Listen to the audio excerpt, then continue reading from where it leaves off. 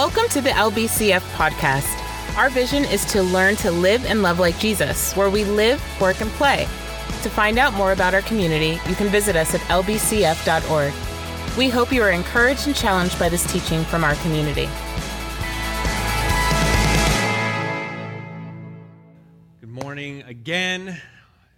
Welcome. I'm so happy to see all of your faces here. My name is Ryan. I'm the teaching pastor here. I am one of many teachers. I'm a part of a teaching team. I get to lead people. Is this close enough? I know that we've been having weird problems with this mic, so I'm going to do my best.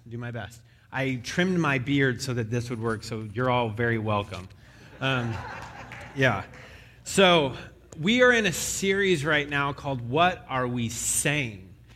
And very often when I'm in a lot of different Christian circles, online, people who I went to school with who are now pastors, people who have moved all over the world, people who do a lot of work in church contexts. And when I read what they say and what they post about, because it's very often what they post about, right? It's very often what people post to their Facebook or their Twitter, but I'm constantly like, oh, we don't mean the same things by these words. Like, when people ask me, what do you mean by this? It's often because what people bring into church context, what people bring into the church world is a lot of history with these words that if we assume everybody means the same thing that you mean, we're getting off on a very wrong foot.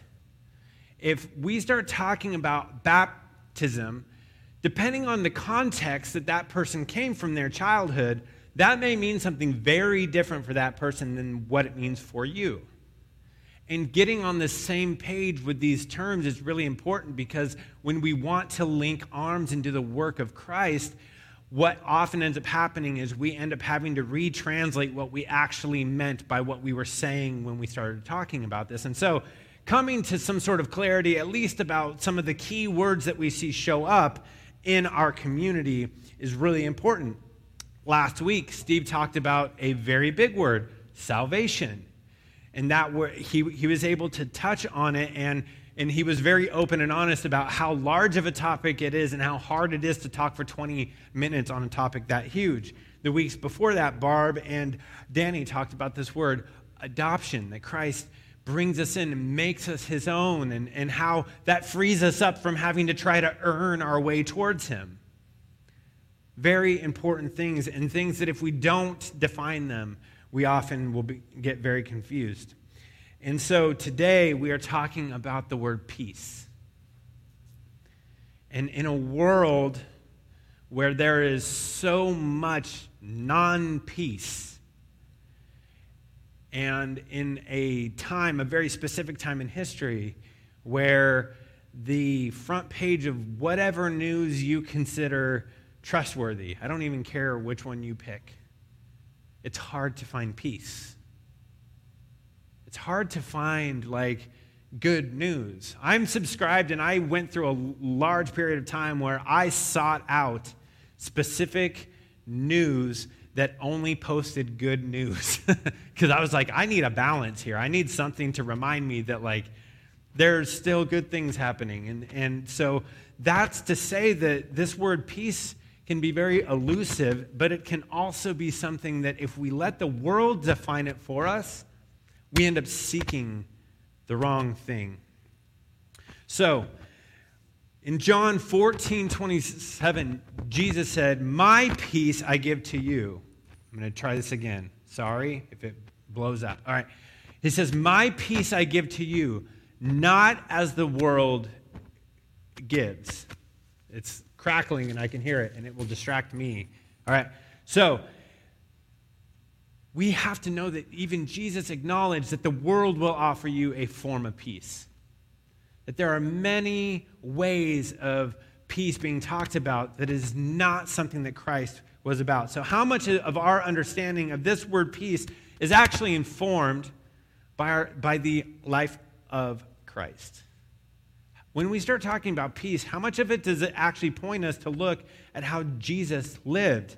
A man who would extend weddings so that the party would continue and go on. He hung out with those who would damage his reputation. he wept. He would withdraw to lonely places to pray. He left people and towns wanting more. Much better. So he would leave people in towns wanting more. He was betrayed by his closest friends and family. A person whose life, if you put it on paper, I would think that doesn't sound very peaceful, like the kind of peace that I think about or that sometimes I even pursue. Jesus' life, for me, I'm like, ooh, that seems like it would produce a lot of chaos. But there was an internal something that I want to tap into in my life, and something that when I think about the Christian understanding of the word peace, we have to look at the life of Christ.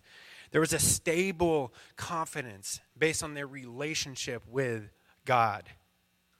There's a passionate, others-oriented posture in the world.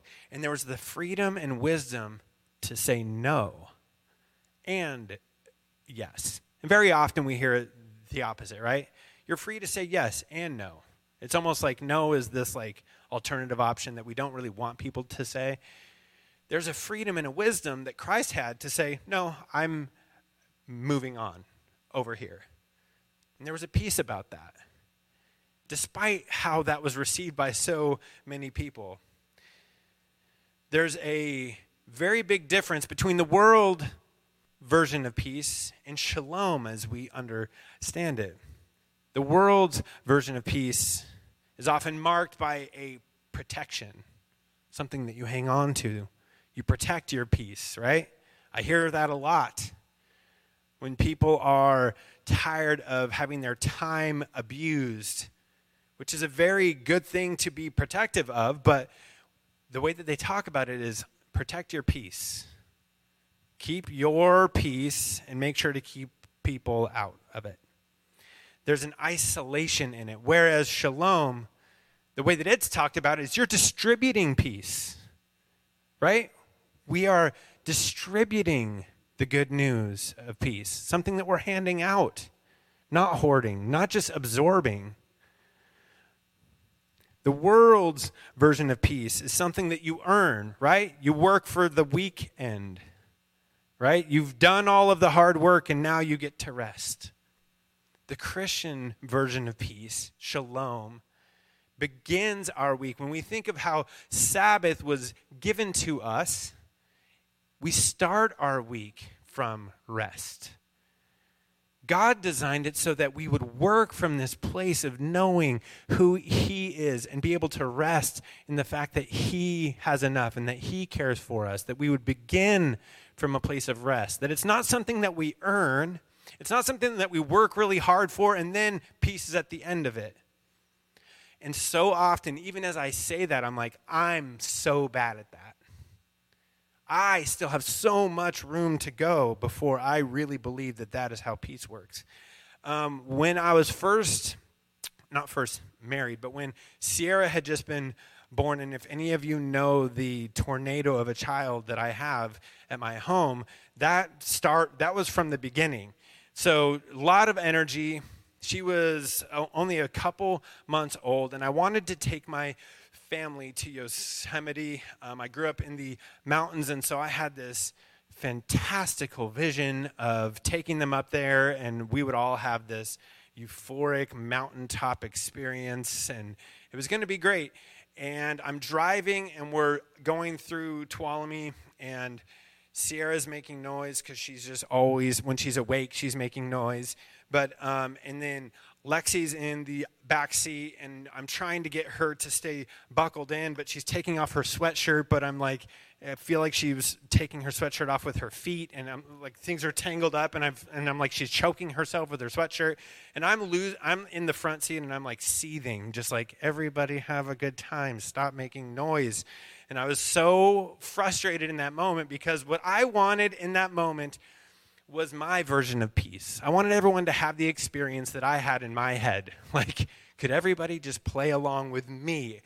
What I wanted in that moment was not this family sense of wholeness or connection or that everybody would have a good time.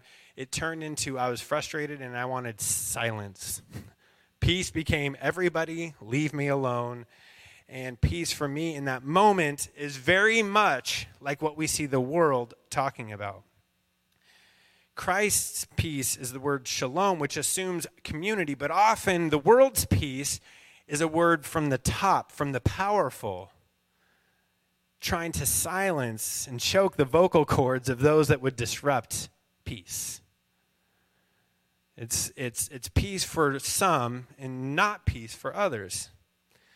A good friend, pastor of mine, Bill Doctrum, says this. He says, when the shalom only exists when the powerful get what they want, it's actually not the shalom of God. It's our version of Pax Romana.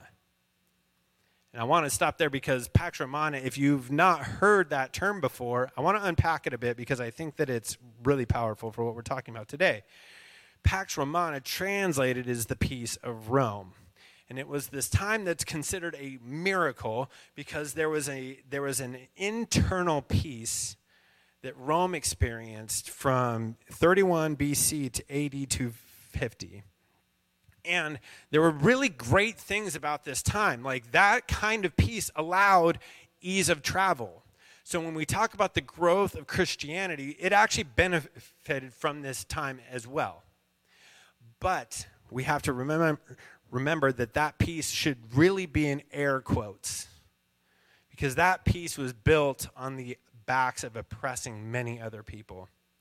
A quote from an author from that time said that Romans regarded peace not as an absence of war, but the rare situation which existed when all opponents had been beaten down and lost the ability to resist. Now, a lot of what I hear in political talk from both sides seeks something that looks like that. Seeks something that looks like, let's beat our opponents down. Or how many online arguments have you ever seen where somebody wants to say that mic drop moment as if that really ever moves people into wholeness? As if that ever really hears the heart of other people. We have been trained to live like this. We've been trained to shut our opponents down and call that peace.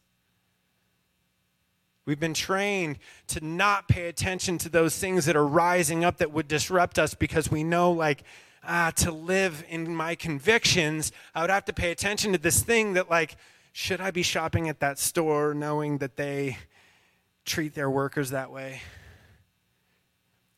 Should I be buying this thing? Should I be looking at this thing? We have an internal voice that disrupts our peace, saying, pay attention to what's happening here. We have an internal small prophet inside of us that's reminding us of what we should be doing at all times. And so often we train ourselves to beat that voice down. And so often in our communities, in our neighborhoods, in our churches, unfortunately, but in our country, we've learned to keep those dissenting voices really small, to beat them down so that we can have our peace. So that's the Pax Romana, right? That they just beat down the resistance and said, oh, this is nice. No one's arguing anymore. How are we fighting for something called, maybe, Pax Americana? What kind of peace are we fighting for in our country that is on the backs of hurting people? How does that peace kill the prophets? Because it's in the Pax Romana that Jesus was killed, by the way. It was in this time of peace that the dissenting voices saying, you don't have to obey this kind of power. The peaceful time of Rome found a quick way to silence those people. How often do we do the same thing that we say Rome was so horrible because they did these things? Where does that live in me? How does that show up on a Yosemite trip where all of a sudden I'm I don't care if everyone else is having fun?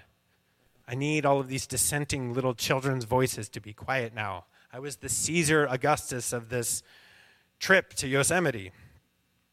Maybe what kind of PAX LBCF are we trying to pursue? Let's just bring it home. Let's bring it inside the doors right here. What kind of peace are we trying to build that silences the dissenting voices from within our community?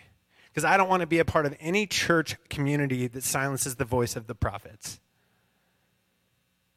Because that's not even good. Jesus is not in that. No interest in that. No time, and I don't want any of you to waste your time in that either. Making a community where we value and make space for the voice of the prophets. That no one has to silently suffer for that kind of peace to succeed. Can we go back to the text really quick? Can we bring up Isaiah here? Because we see peace talked about a lot in Isaiah, and I'm going to be bringing up a very well-known text in Jeremiah. It says, how beautiful on the mountains are the feet of those who bring good news, who proclaim peace, who bring good tidings, who proclaim salvation. And let's go to the next slide. The Lord has comforted his people. He has redeemed Jerusalem. The Lord will lay bare his holy arm in the sight of all the nations. And at the end it says, for the Lord will go before you. The God of Israel will be your rear guard. And I was like, when I first read this, and it maybe because I have a lot of work to do of like what pops up in my head when I read the Bible, but what came up for me was this vision of the movie 300. Has anyone seen the movie 300, where they create this like barrier of shields where all of a sudden no one can attack them and they're like a turtle shell and it's amazing? And I'm like, that's not what they're talking about here. Their context is not war. Their context is Exodus. What they're thinking of is the Exodus, where God said, in order for you to be focused on the covenant that I'm calling you into, you have to be undistracted from all of the chaos. You have to be able to focus on the fact that I want you to pay attention to loving each other and worshiping me. And he called them into the desert and said, I'll protect you so that you can focus on love and worship. Their context is Exodus. When they hear, I will be your rear guard, they're thinking of tabernacle. They're thinking of the pillars of fire and smoke, right? Like they're thinking of things where for us, we think of rear guard and our heads go military, their head goes covenant. So what we have to remember here is what's being talked about is God is saying, I will protect you not in a way that you don't experience the chaos of the world, but so that you can, in the midst of it, focus on loving each other and worshiping me. That's the context that we hear here. Matthew 6, Jesus, in one of his first public announcements, says, don't be anxious about your life. Don't be anxious. But Jesus, have you seen the news? Like, are you paying attention to what's happening here? The peace of Rome was not something that the exiled people of God got to enjoy. It was on their backs that was built. So when he says, don't be anxious, there's a temptation. And there's a temptation for me when we start talking about peace, where it's like, hey, peace be to you. Like, okay, great. Do you want to come walk in my house and tell me I should be peaceful? Because one thing's for sure, I don't want you to walk in my shoes, but I don't want to walk in your shoes. Because everybody's life is super complicated in a way that I don't understand.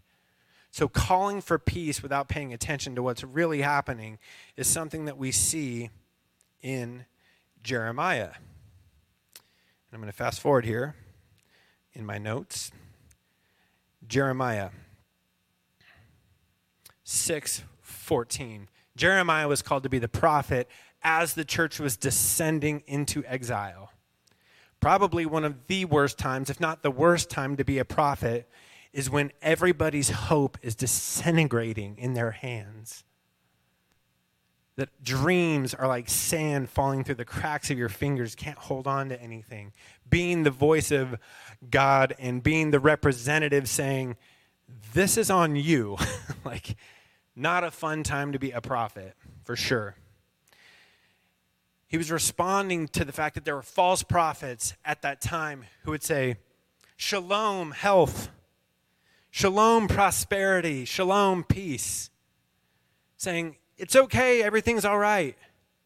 Things are going to be okay.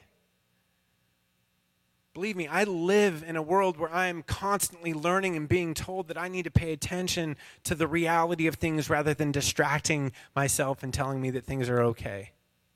Because that is a flimsy kind of peace that can be shattered like that. That kind of peace can be taken away from you in a phone call. Jeremiah said, they dress the wound of my people as though it were not serious.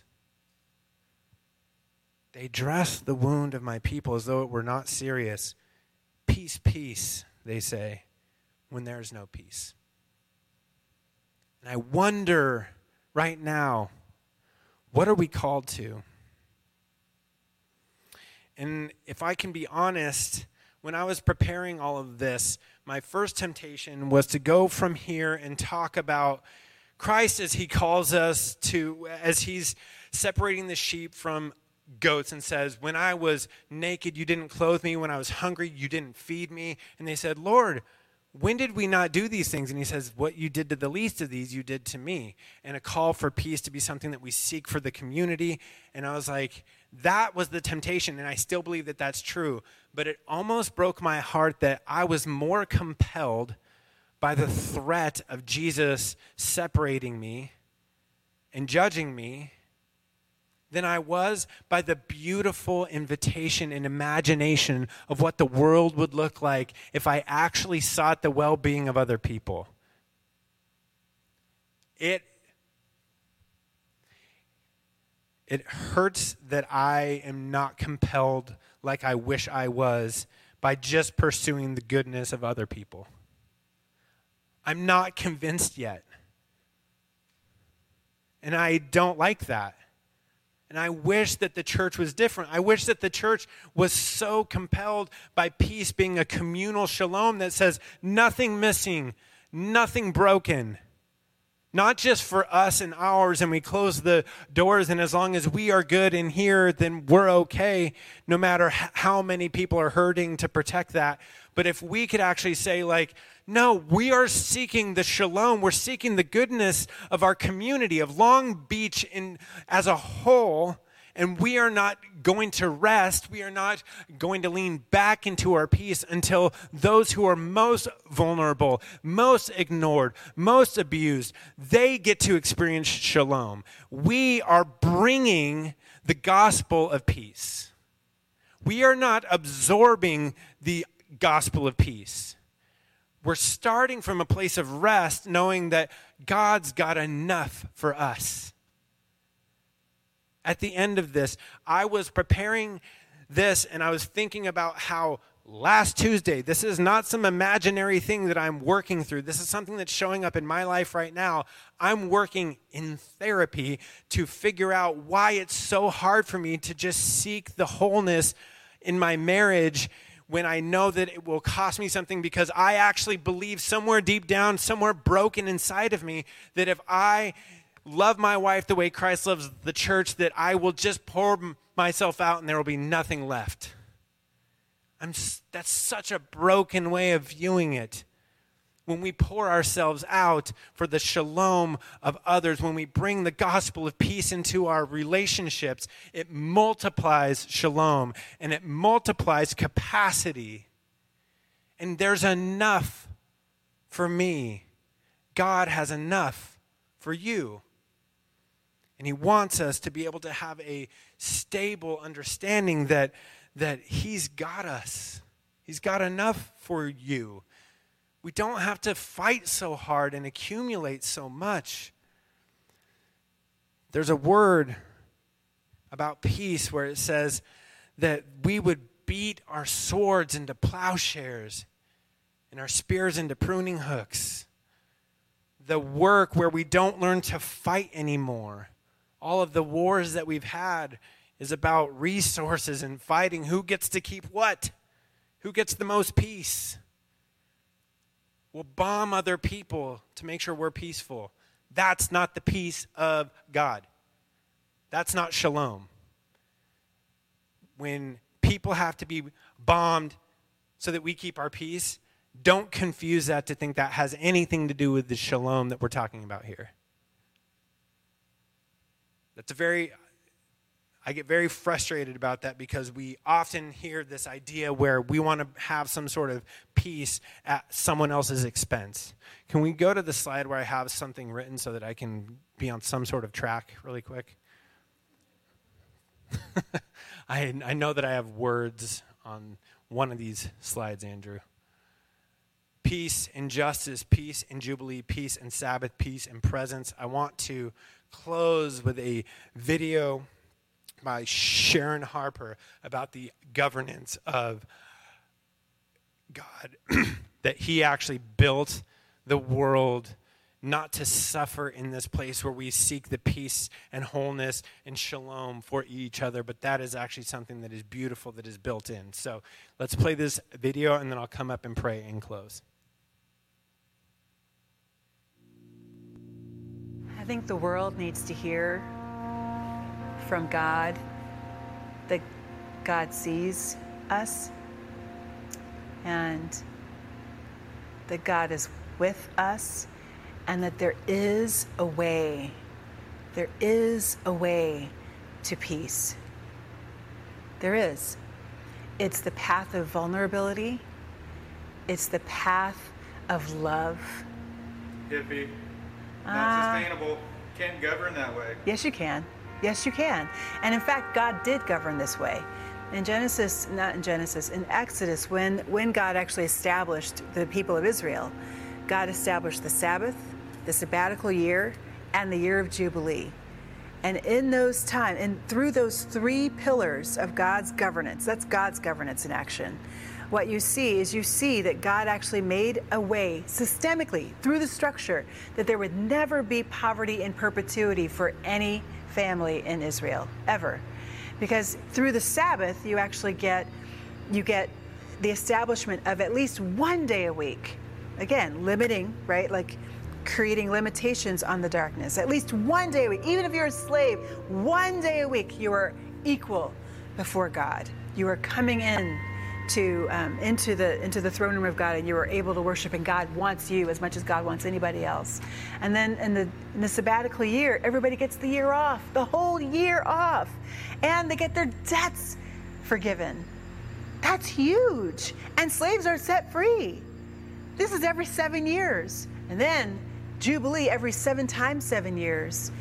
Not only do people get the whole year off, not only do they get their debts forgiven, hello, school loans, hello, mortgages, hello, housing crisis, right? Like, not only do they get their debts forgiven, but they also get their land restored to them. So if your house has gone into foreclosure in the last 49 years, and that reset button year, after the 50th year or 49th year, depending on how you count, God hits the reset button in God's governance, and all the land shifts back to the original deed holders, because there's grace in God's governance.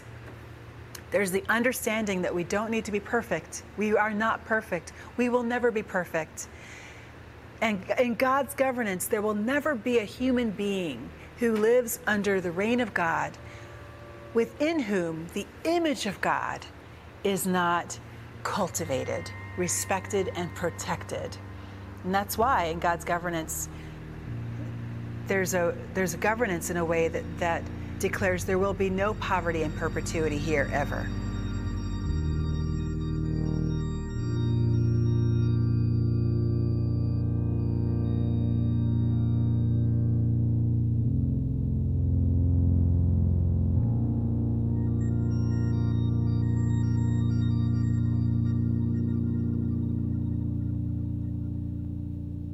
So we see that peace is a dancing partner with Jubilee. That peace is a dancing partner with Sabbath. That peace is a dancing partner with presence and justice. There's a famous quote by Pope Paul VI on the Day of Peace in 1972. He said, "If you want peace, work for justice." And so often we think of that word as being so co-opted by so many people now that sometimes our eyes roll and it becomes about this like virtue signaling thing. And I want to make sure that we understand that before we feel this frenetic pace to go fight all of the things that would bring peace, that we would remember, like Christ, our pursuit of peace. In your pursuit of peace, how much are you pursuing a life like Christ? One with a stable confidence born out of your relationship to him, where you understand what you are responsible for and most importantly, what you're not. What are you freed from so that you could pay attention to worship and loving each other? Which is why when Christ said, all of the law is summarized in these two things. Love God, love each other. A passionate, others-oriented posture and the freedom and wisdom to say no. When I hear videos like that, what hits me the most is I need a renewed imagination. I need my imagination renewed where I am actually compelled by the well-being and wholeness of other people. And that sometimes when I feel this protectivism, I wonder if there's an excess that I have that I'm protecting in that moment. I wonder if when I hear that and when I think I can't pour myself out for other people and I get really protective, what are we protecting? What are we hoarding?